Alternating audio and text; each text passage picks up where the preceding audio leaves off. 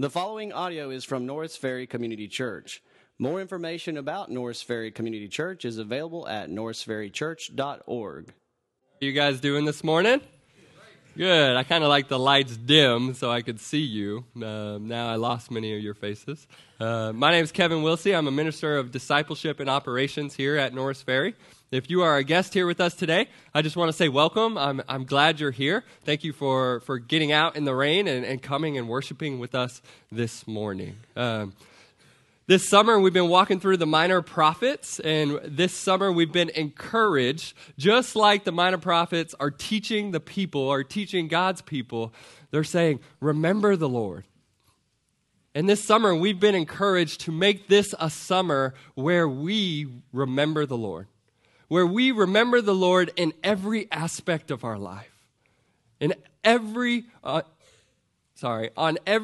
day. That we would remember the Lord, that we would remember who God is, what He says, and what He's done for us. That through our actions and our words, they would be a picture of and a resemblance of what God has done for us.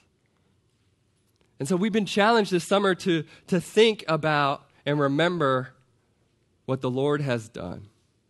And so this morning and next week, we get to dive into the book of Haggai. And Haggai, the prophet, is going to draw our attention away from the things that we are placing above God and turn them and draw them back to the Lord. And let me tell you, this is something that I walked through this week, and it wasn't easy. To turn from something that I am focusing on, that I am placing above God, and turn and focus, re-examine my life to turn and focus on God. It is not easy to replace, to take something that you hold so dearly or that you run after for quick pleasures and take it away. That's not easy. But it is worth every bit of it because what you replace it with is God. And so Haggai draws the Israelites' attentions back to the Lord, away from what they have been focusing on. We will see that in this book, we will see that it is very easy to lose focus on God and place our focus on other things. And so for the next 2 weeks, that's what I want to challenge you with. I want to challenge you to examine your life and to seek first God's kingdom. To examine your life and seek first God's kingdom. To seek first His glory. Because it is God's kingdom and God's glory that is greater than any material thing or greater than anything that we run to here on this earth. But before we jump into the book of Haggai, I kind of want to set up where the Israelites are and what's been going on. Okay, so throughout the Old Testament, we see that the Israelites' relationship with God ebbs and flows, right? There are times where they walk in obedience with God, and there are times where they walk in disobedience. Does that sound familiar? In my life, there are times where I walk in obedience to God, and there are times where I walk in disobedience. And at the end of Deuteronomy, we see Moses. He predicts the Israelites will not be able to keep God's laws and that they will be exiled from the promised land. But one day God is going to restore and redeem and rescue His people. And so Moses, who was leading the Israelites, he predicted that they're going to continue to disobey, continue to forget the Lord's commands and the Lord's promises. But one day God's going to come back and rescue them. Well, as you continue on in the story throughout the New Testament, we see that the Israelites, they do exactly that. They ignore God's promises and laws, and they worship idols, and they focus on their own pleasures, and they focus on their own desires. And this eventually leads them to exile in Babylon. Okay?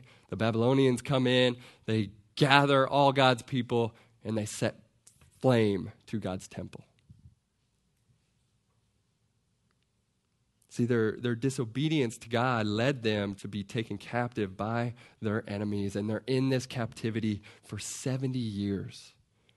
They're in Babylonian captivity for 70 years. 70 years held by their enemies. And we get to the book of Ezra, and we see that a king comes along, and this king, inspired by God, King Cyrus, says, okay, you can go home. You're free. You're no longer captives. You're free to go home, but you must rebuild God's house. You must go back to Jerusalem and rebuild God's temple. And here this morning now we come to the book of Haggai where we get to zoom in on this. We get to zoom in on the 49,000 Israelites who are journeying back to Jerusalem, who have journeyed back to Jerusalem. They're in Jerusalem, and their command is to rebuild God's house. Their command is to restore the worship of God at its rightful place, which is in the center of the people's lives. However, now that the Israelites are back in Jerusalem, they quickly fall into spiritual apathy and they quickly lose focus on worshiping God. They don't start to rebuild God's house. They get back to Jerusalem with the call and the command to rebuild his house, and they don't do it. They continue to walk and live in obedience. And what's important here, though, is also an understanding of God's temple, of God's house, right? To build God's house meant to bring back the presence of God with his people. Because in the Old Testament, that's where God resided. That's how you knew God was with his people. His presence was in his house, was in the temple. The people knew that he was there. But now they go back to Jerusalem, and for 18 years, they ignore God's presence. They don't rebuild his house. See, God's house and God's presence was a reminder that God is in their midst, that he is with them, that there was a place that provides reconciliation. There was a place where the people can go to and be reconciled back to God, to confess their sins and be restored in right relationship with God. But for 18 years, back in Jerusalem, the Israelites do not do this. They basically say, God, we don't need your presence. We're good. I got control of my life. I'm okay. I'm building my house. I'm focusing on the things that I want to focus on. I'm focusing on my own interests. It's okay. It's okay. We're good. So for 18 years they did this. See, they allowed cultural pressures, financial pressures, drought in the land, and different circumstances to rule their lives. They allowed all these circumstances to shift their priorities to focus on themselves rather than living for God and obeying his commandments. Doesn't this sound familiar? Doesn't this sound familiar? This whole message is going to be heavy, so you guys stay with me, okay? Doesn't this sound familiar? We, as Christians, we look around and we see Christians, we see the church lose focus of God, right? We see Christians being influenced by their circumstances, shifting their priorities to focus on things other than God.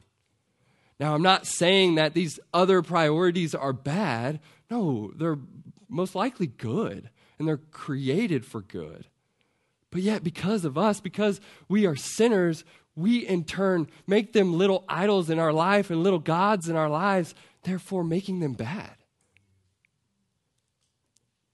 See, we have shifted our priority and our focus on other things. And we put these other things before God.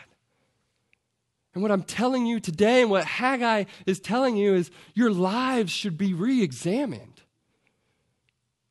You should continue to look at your lives and examine your lives. Guys, there are so many examples today of what people are running to other than God. There are so many examples today of Christians running to other things other than God. When you meet for discipleship with other brothers and sisters, that's the thing you're talking about. Man, I failed. Man, I'm running to something else. Man, I'm focused on something else. Help me focus on God. Our lives should be re-examined. For me, just a personal example that leads to a question that applies to all of us is my cell phone. I would spend hours on my cell phone. My focus was turned to my cell phone.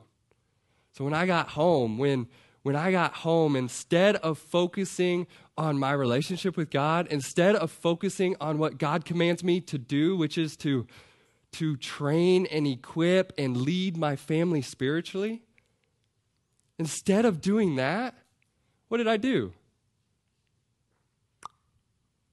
I went through everything in my phone and I sat there. 15 minutes go by, 30 minutes go by, an hour go by. Man, can you imagine 15 minutes in God's Word? See, my focus was on my phone. My focus was on what are other people saying? What are other people doing? My focus was on sports. My focus was on this game is going on. What's the score? What are the stats? My focus wasn't on God. It wasn't on obeying God. It wasn't on my relationship with the Lord. And it affected my life and still does affect my life. Now, can a phone be used for God's glory? Yes, of course. But for me, my focus was on the phone more than it was on God. So I want you to hear what I'm saying, okay? You can replace that cell phone with anything in your life. So hear this. The question to focus on is, does something in your life shift your attention away from God, away from living in obedience to God's commands? Does something in your life shift your attention away from focusing on God and shift it away from obeying God's commands? Is it your job, your kids, money, financial success? The list can go on and on and on. What is it? See, it's extremely easy to be influenced by something, to be distracted, and to fall, just like the Israelites fell, into spiritual apathy. The world tempts us every day to do this, and Satan wants that to happen. And this is where the Israelites are in the beginning of the book of Haggai. So before we dive in, let me pray, and we'll get going.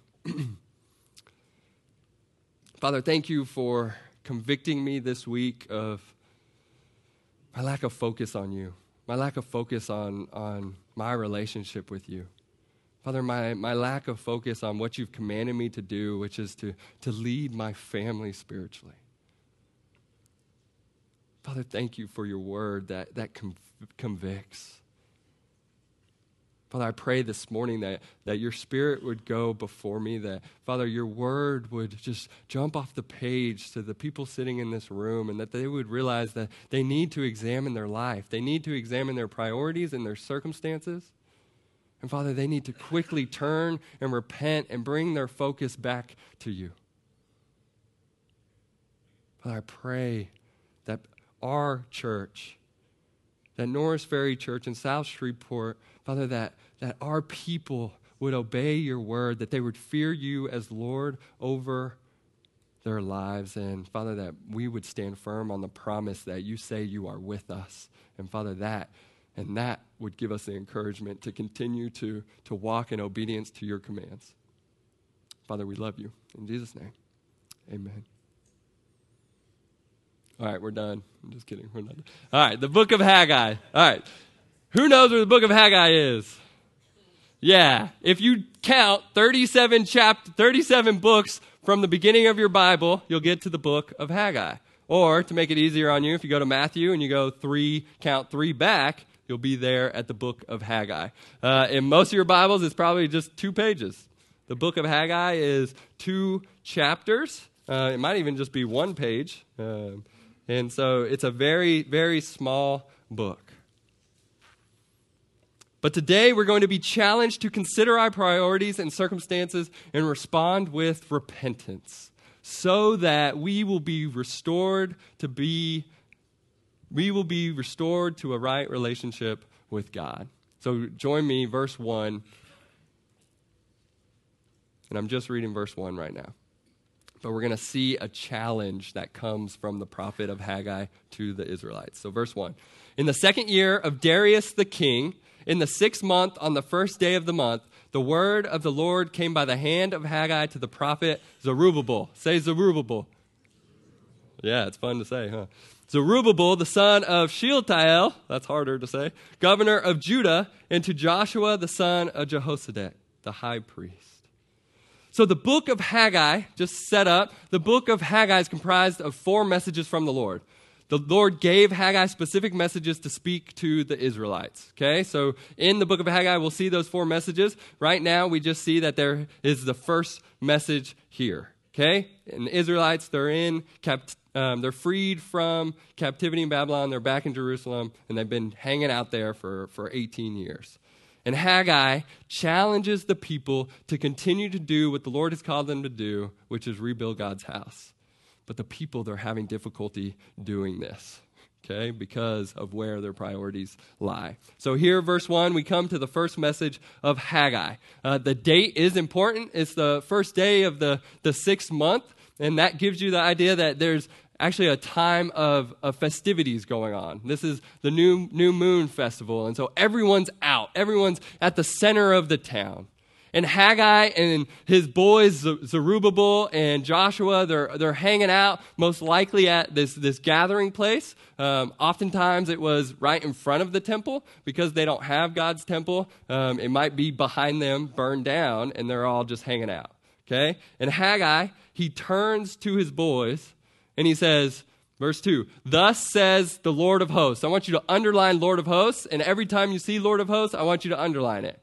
Because the idea here, thus says the Lord of hosts, is showing you that God is sovereign over all, that God is control of all, that he is all powerful. This is the God that is speaking to these people. So remember that. I'm not going to touch on it much anymore, but remember that. Okay, and Haggai turns, he says, the Lord of the hosts says, these people.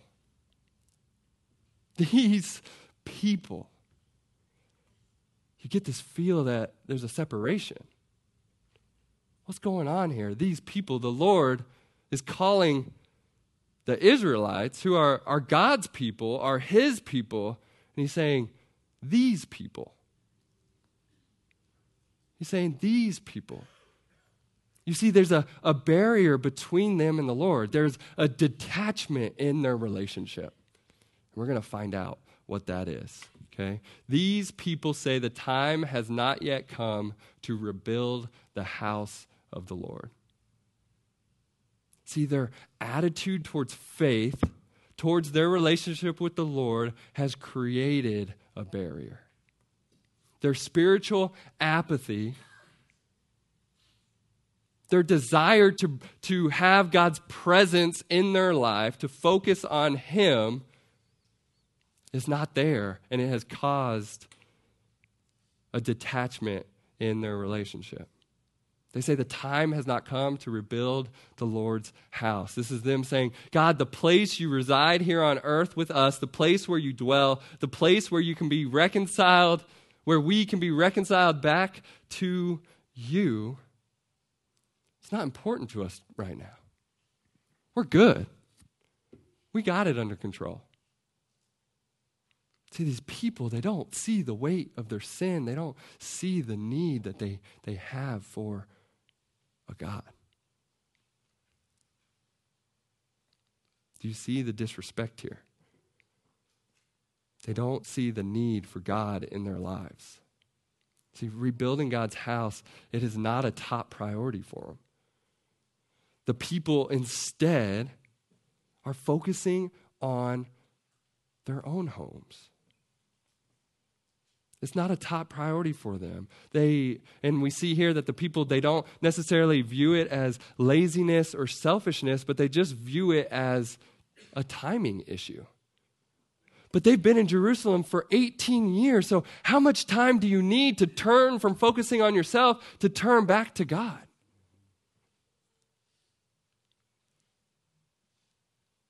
The idea here is that we'll eventually get to building God's house.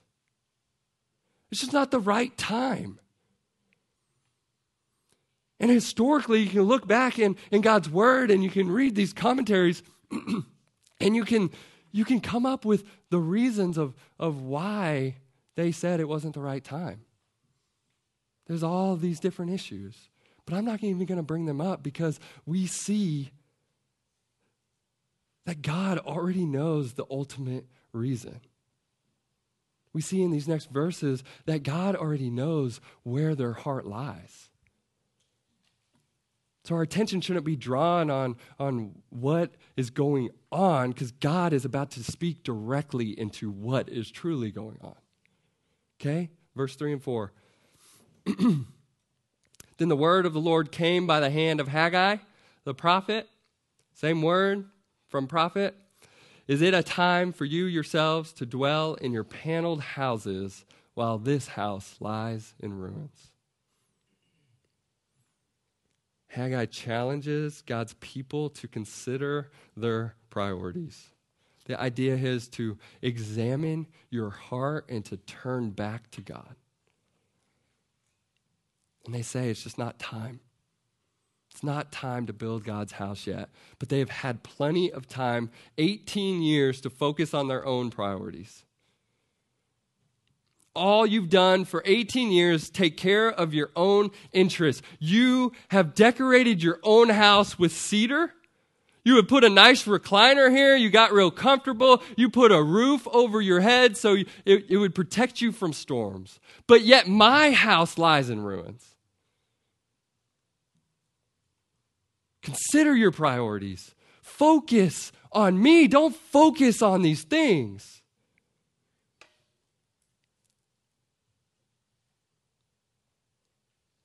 You have only been focusing on yourselves and putting your own material well-being first.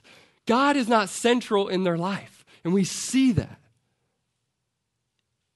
They have forgotten the importance of God in their lives, or at least they're living like that, right?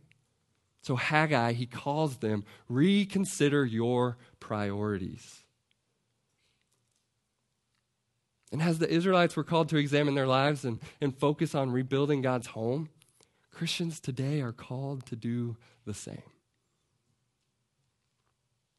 This just looks a little different for us, right? God's church, the body of Christ, represents God's presence to the world.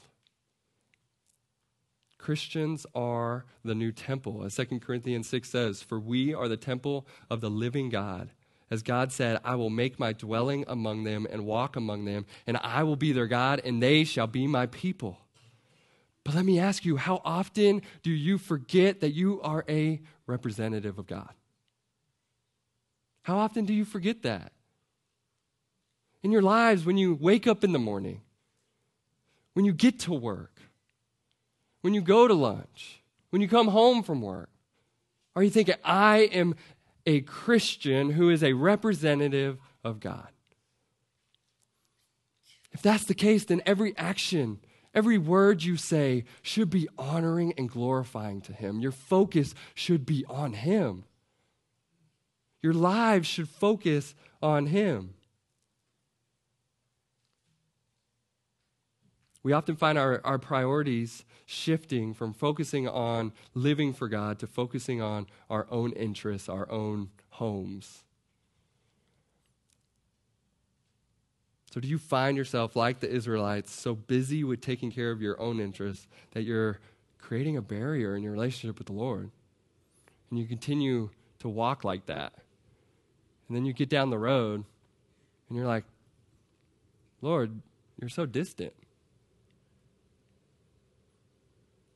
He's distant because your focus is not on Him. Let me tell you, though, He is not distant. He is right there. but your focus is just not on him? Are you too busy building your own kingdom, focusing on your own glory? What are you focused on more than Jesus? Is it a love for money? Is it your image? Is it materials?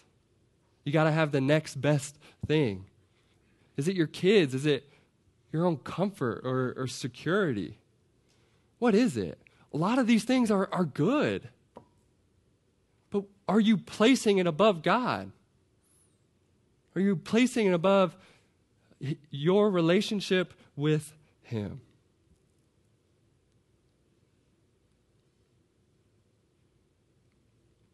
You see, living a life of obedience to God is also referred to living a life of worship. Okay, so the Bible calls us to live a life of obedience, to live a life of worship of God. And I want to get your minds off of that when you just come on Sunday mornings or when you come on Wednesday nights or go to a community group during the week, that specific moment shouldn't be the only worship in your life. I was reading an article, and in this article, this bishop, he wrote on the priority of worship. And he said, true worship, in other words, is defined by the priority we place on who God is in our lives and where God is on our list of priorities.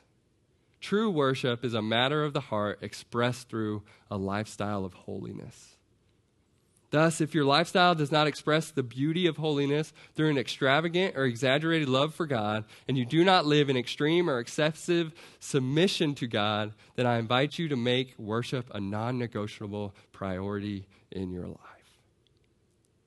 True worship is to die to your self-centered life, focus on whatever it is that comes before God, and live for the sake of Christ and the gospel. Right? Jesus says that in Mark. He says, if anyone would come after me, if anyone's going to follow me, let him die to myself. Let him take up his cross and follow me. For whoever would save his life, whoever's focused on himself, is going to lose it. But whoever loses his life for my sake and the gospel is going to save it. We are called to deny ourselves and represent God to others here on earth. But are we doing that? Or are we just living for ourselves? And on Sunday morning, you come in and you go to community group. But are you truly focused on God? See, oftentimes we let our priorities distract us from knowing, loving, and obeying God. Knowing, loving, and obeying God. This God of the Bible, he deserves our full attention. He deserves our full obedience and our full love. So I challenge you to know God's word and to turn your focus away from something else and put it back in him. So consider your priorities. 2 practical questions for y'all. If you're thinking about priorities, if you are struggling with thinking if you're putting any priorities above God, ask yourself these 2 things. Whose interests are more important to me, my own or God's? Whose interests are more important to me, my own or God? And number 2, are any of my priorities creating a barrier between my relationship with the Lord? Are any of my priorities creating a barrier between my relationship with the Lord? Okay? And then Haggai, he doesn't stop there. He keeps pounding at him. And I had this in originally, and I'm gonna bring it back in. I didn't say this in the 9, but as I was going through this, how many of you guys know Zidane Zidane? You guys know that soccer player, Zidane Zidane? And have you guys seen the clip? Maybe you've seen this clip if you don't know who the player is. But he turns around to a defender, and he just headbutts the defender right in the chest, and the defender flies back. I mean, it's powerful, right? As I'm going through this, I feel that heavy weight of the Lord just going, boom, right to my chest. Because Haggai is telling the Israelites to re-examine every aspect of their life, re-examine their priorities. And I'm sitting there and I'm like, when was the last time I looked at my priorities? Lord, am I truly focused on you? Guys, I work at a church and I'm asking myself, Lord, am I truly focused on you? So don't tell me that you won't fall into this, because I'm surrounded by this. But yet it is so easy for me to turn my focus away from the Lord. And I know it is for you too. So we need to examine, we need to consider our priorities. And the next, Haggai continues. He's just, that headbutt just really, it's strong. He continues in verse 5. And he says, you don't need to just re-examine your priorities, but you need to look at your circumstances. So that's what we're going to look at. Consider your circumstances. Verse 5. Now, therefore, thus says the Lord of hosts, underline it, Lord of hosts, consider your ways. Again, we see Haggai is asking them to examine their hearts, to search deeply, and turn back to the Lord. Verse 6, you have sown much and harvested little. You eat, but you never have enough. You drink, but you never have your fill. You clothe yourselves, but no one is warm. And he who earns wages does so to put them into a bag with holes. Look back on your life these last 18 years. Look how you have been living for yourself rather than living for God, and see that this has brought about struggles. You planted a bunch of seeds, but only a few grew. You eat, but you never have your full. You're always hungry. You drink to quench your thirst, but it is never enough. You put on clothes, but man, I'm still cold. You make money for yourself, but it never seems to hold its worth. Israelites, look at your life and what is going on. Consider that your priorities in your life are distracting you from God and causing these circumstances in your life. Jump to verse 9, down to verse 9. You looked for much.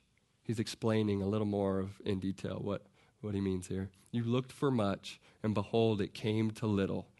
And when you brought it home, I blew it away. This is the Lord talking. I blew it away. Why? Declares the Lord of hosts, underline, the Lord of hosts, because of my house that lies in ruins.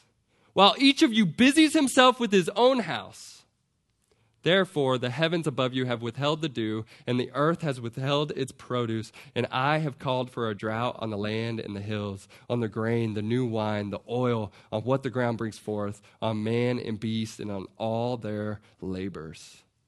See, all this time, the Lord did not permit them to prosper so that they would be forced to analyze their lives at a deeper level. The Lord blew anything they had away, all to root out the sin that is in their life.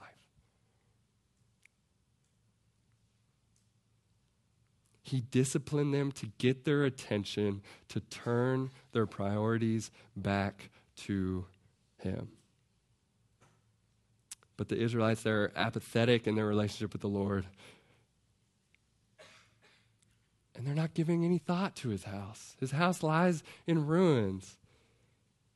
He says, but each of you busies himself with his own house. The idea here is that when they saw something that they needed for their own home, they ran to it.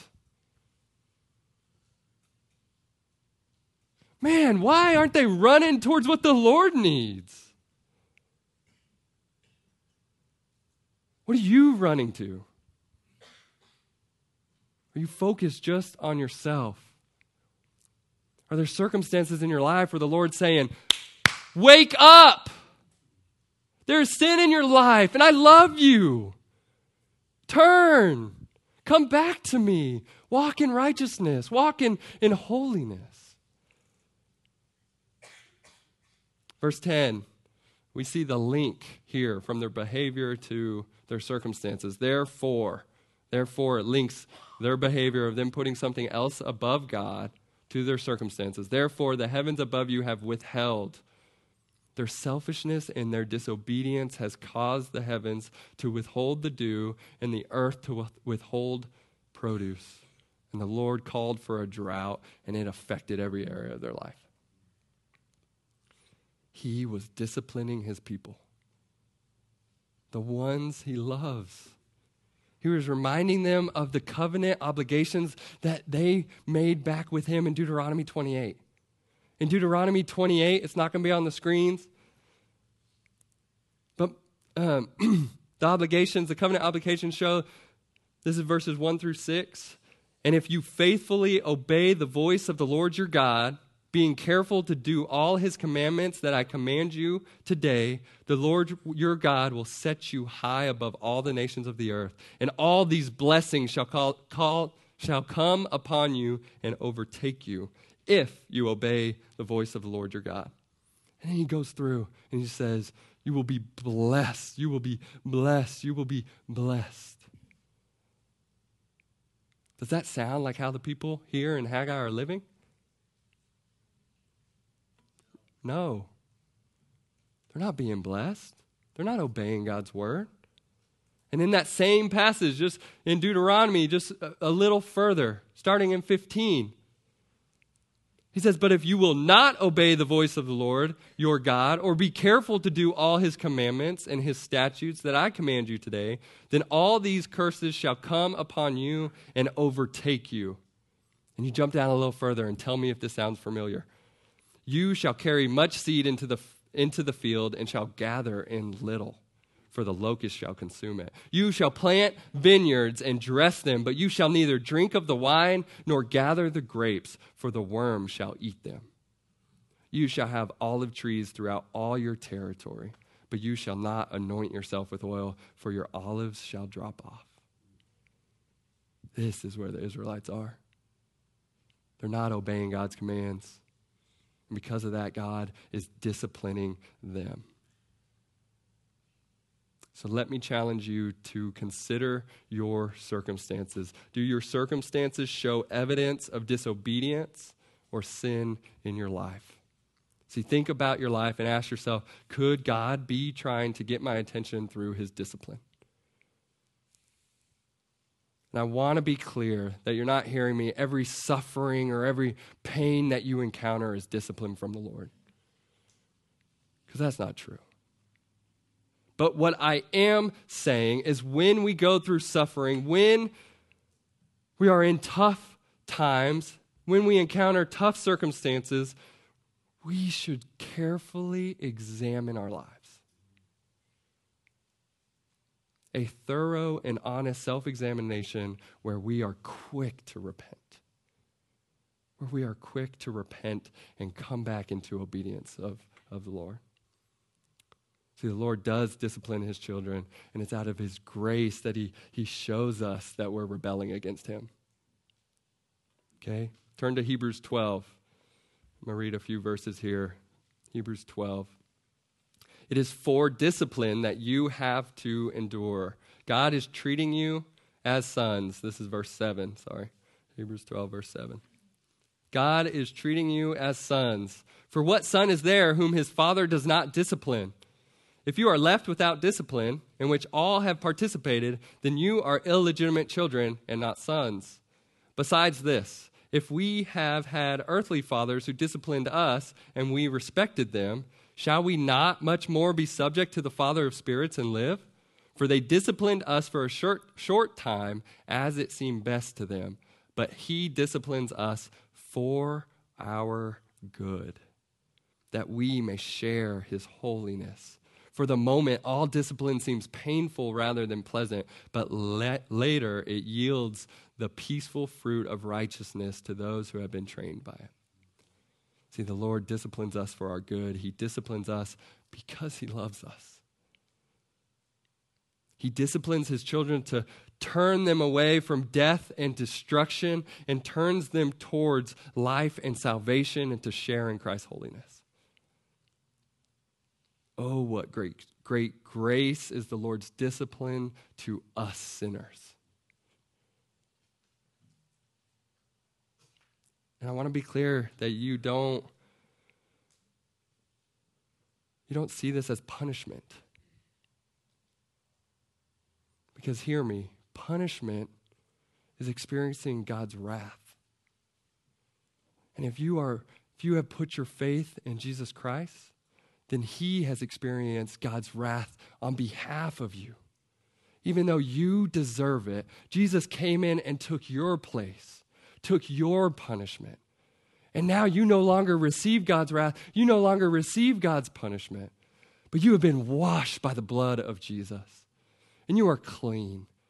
And so God's discipline on your life is not punishment. But it is saying, child, I love you. Come back to me. Don't focus on these things that are not going to be good for you. Don't focus on these things that aren't going to satisfy. Come and focus on me. Come drink from my well, because I will give you everlasting life.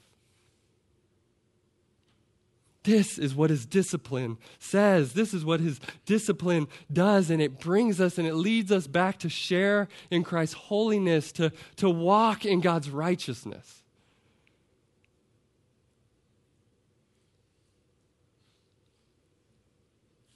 So Haggai, he calls us to consider our priorities, to consider our circumstances. Are we putting something else above God? Is there evidence of God's discipline in our lives? And if you jump back up to verse 7 connects with where we're about to go, which is 12 through 15. And the Lord of hosts calls the Israelites to action. So he gives them a glimpse of how they can walk in obedience. In verse 7, he says, consider your circumstances, consider your ways. Go up to the hills and bring wood and build the house, that I may take pleasure in it and that I may be glorified, says the Lord. See, the Lord allows them to examine their circumstances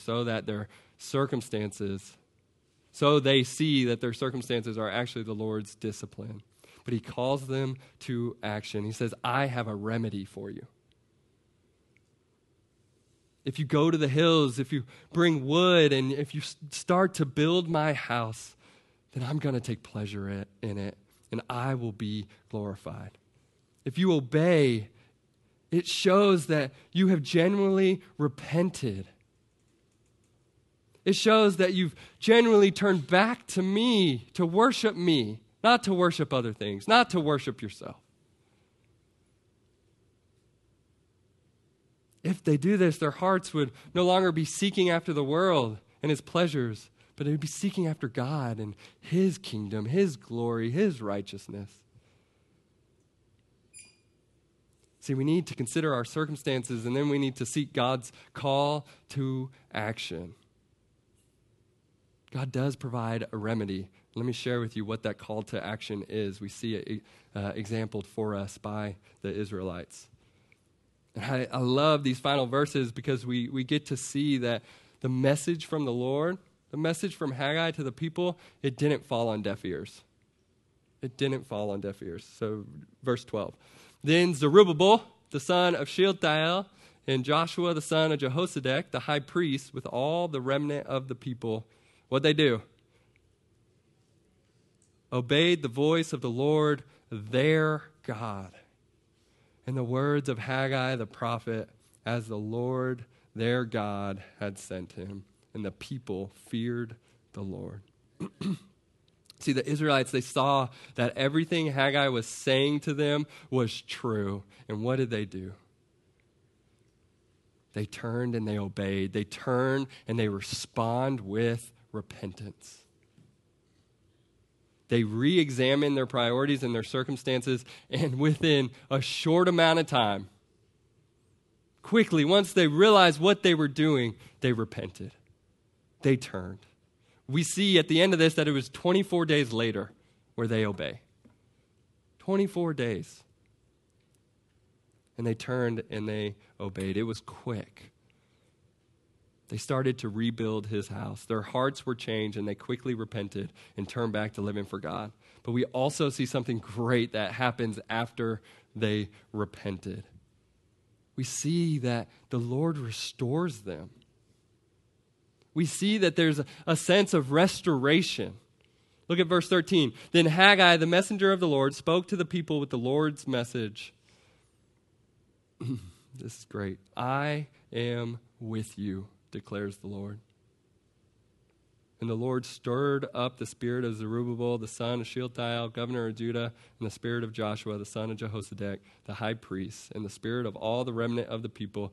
And they came and worked on the house of the Lord of hosts, underline, their God, on the 24th day of the month, in the 6th month, in the 2nd year of Darius the king.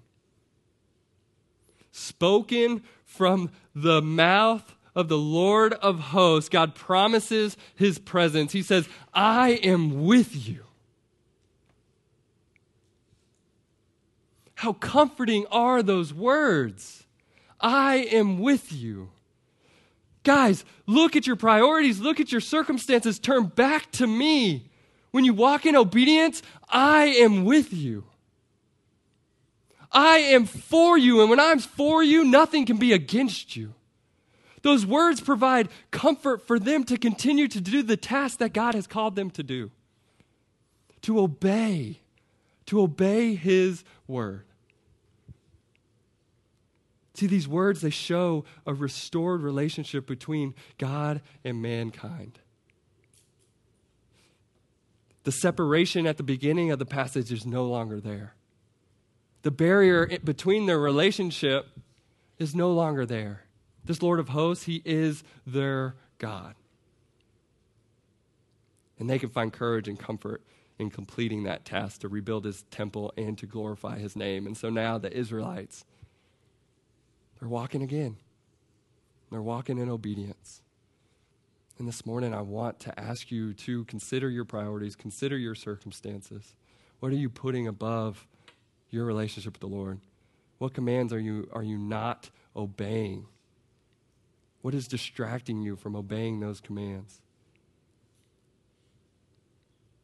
See, we need to be quick to repent of our self-centered focus. We need to repent of it immediately. And as you repent, then you walk. You walk listening and obeying God's word. You walk in righteousness.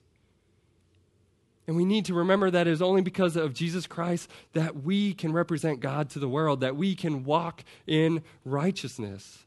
Right? God sent his son Jesus to be the visible symbol of God's presence to the world. Emmanuel, God with us. And it was Jesus who showed true zeal for God's house, for a place of God's presence by, in John 2, cleansing the temple. And this is what Haggai is asking them to do. Cleanse the temple. Christians, if we are God's temple, if we represent God, let me ask you, cleanse. Look at everything in your life and say, is this God-honoring? Is this keeping me from obeying God's commandments? And if it is, cleanse it.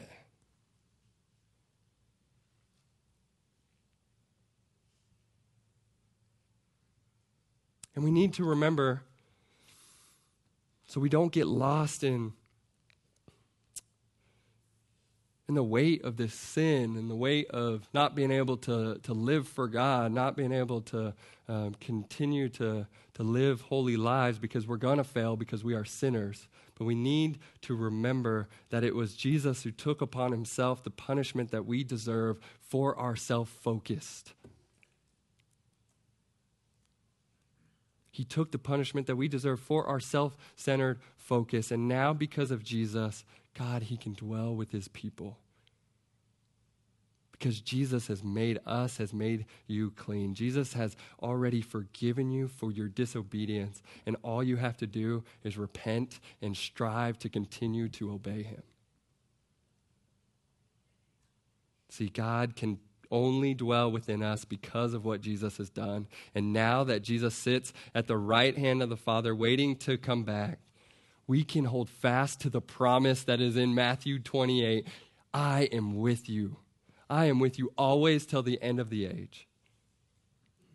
See, he is with us, and that can give us confidence that God is going to one day come back, establish his kingdom in this world, in and through us. He is establishing it now, and we, in turn, must continue to examine our priorities and our circumstances, and we must often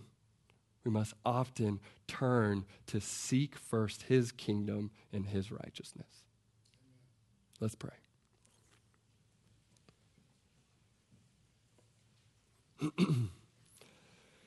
Father, as the band comes back up, and as we are about to close in song, Father, I pray that we will examine our lives, that we will examine our priorities, that we will take a look at our circumstances. And Father, that we would see if there's any sin there or any signs of your discipline. And Father, I know for some people in this room, you have placed, you've shown them what that sin is. Father, I pray that they wouldn't leave this room without repenting of that immediately. And Father, as we leave these doors, as we continue to walk day by day, struggling to live in obedience, Father, I pray that we will hold fast to your words that say you are with us. And that would give us courage and comfort to continue to build your house here, to focus on you and not focus on ourselves. Father, that would encourage us to be quick to repent of sin. That would encourage us to be quick to share the gospel with neighbors. Father, that our sin and our circumstances, don't let them stop us from glorifying your name in everything we do and everything we say. Father, may we be a people who are quick to repent and quick to walk in obedience. Father, we're about to sing, and Father, if anyone has repented like I have this week of my sin that I've placed above you, Father, I pray now we can all stand together and we can all rejoice because our lives are hid in Christ. We can rejoice that you are a mighty God, a holy God, and you can even use us, sinners. And Father, I pray that this church would just turn and keep our eyes locked on you. That we would turn and we keep our eyes locked on your word, and that we would seek first your kingdom and your righteousness, holding fast to the promise that you are with us. Amen. Thank you for listening to audio from Norris Ferry Community Church, located in Shreveport, Louisiana. Feel free to make copies of this message to give to others, but please do not charge for these copies or alter the content in any way without permission. For more information about Norris Ferry Community Church, please visit us online at norrisferrychurch.org.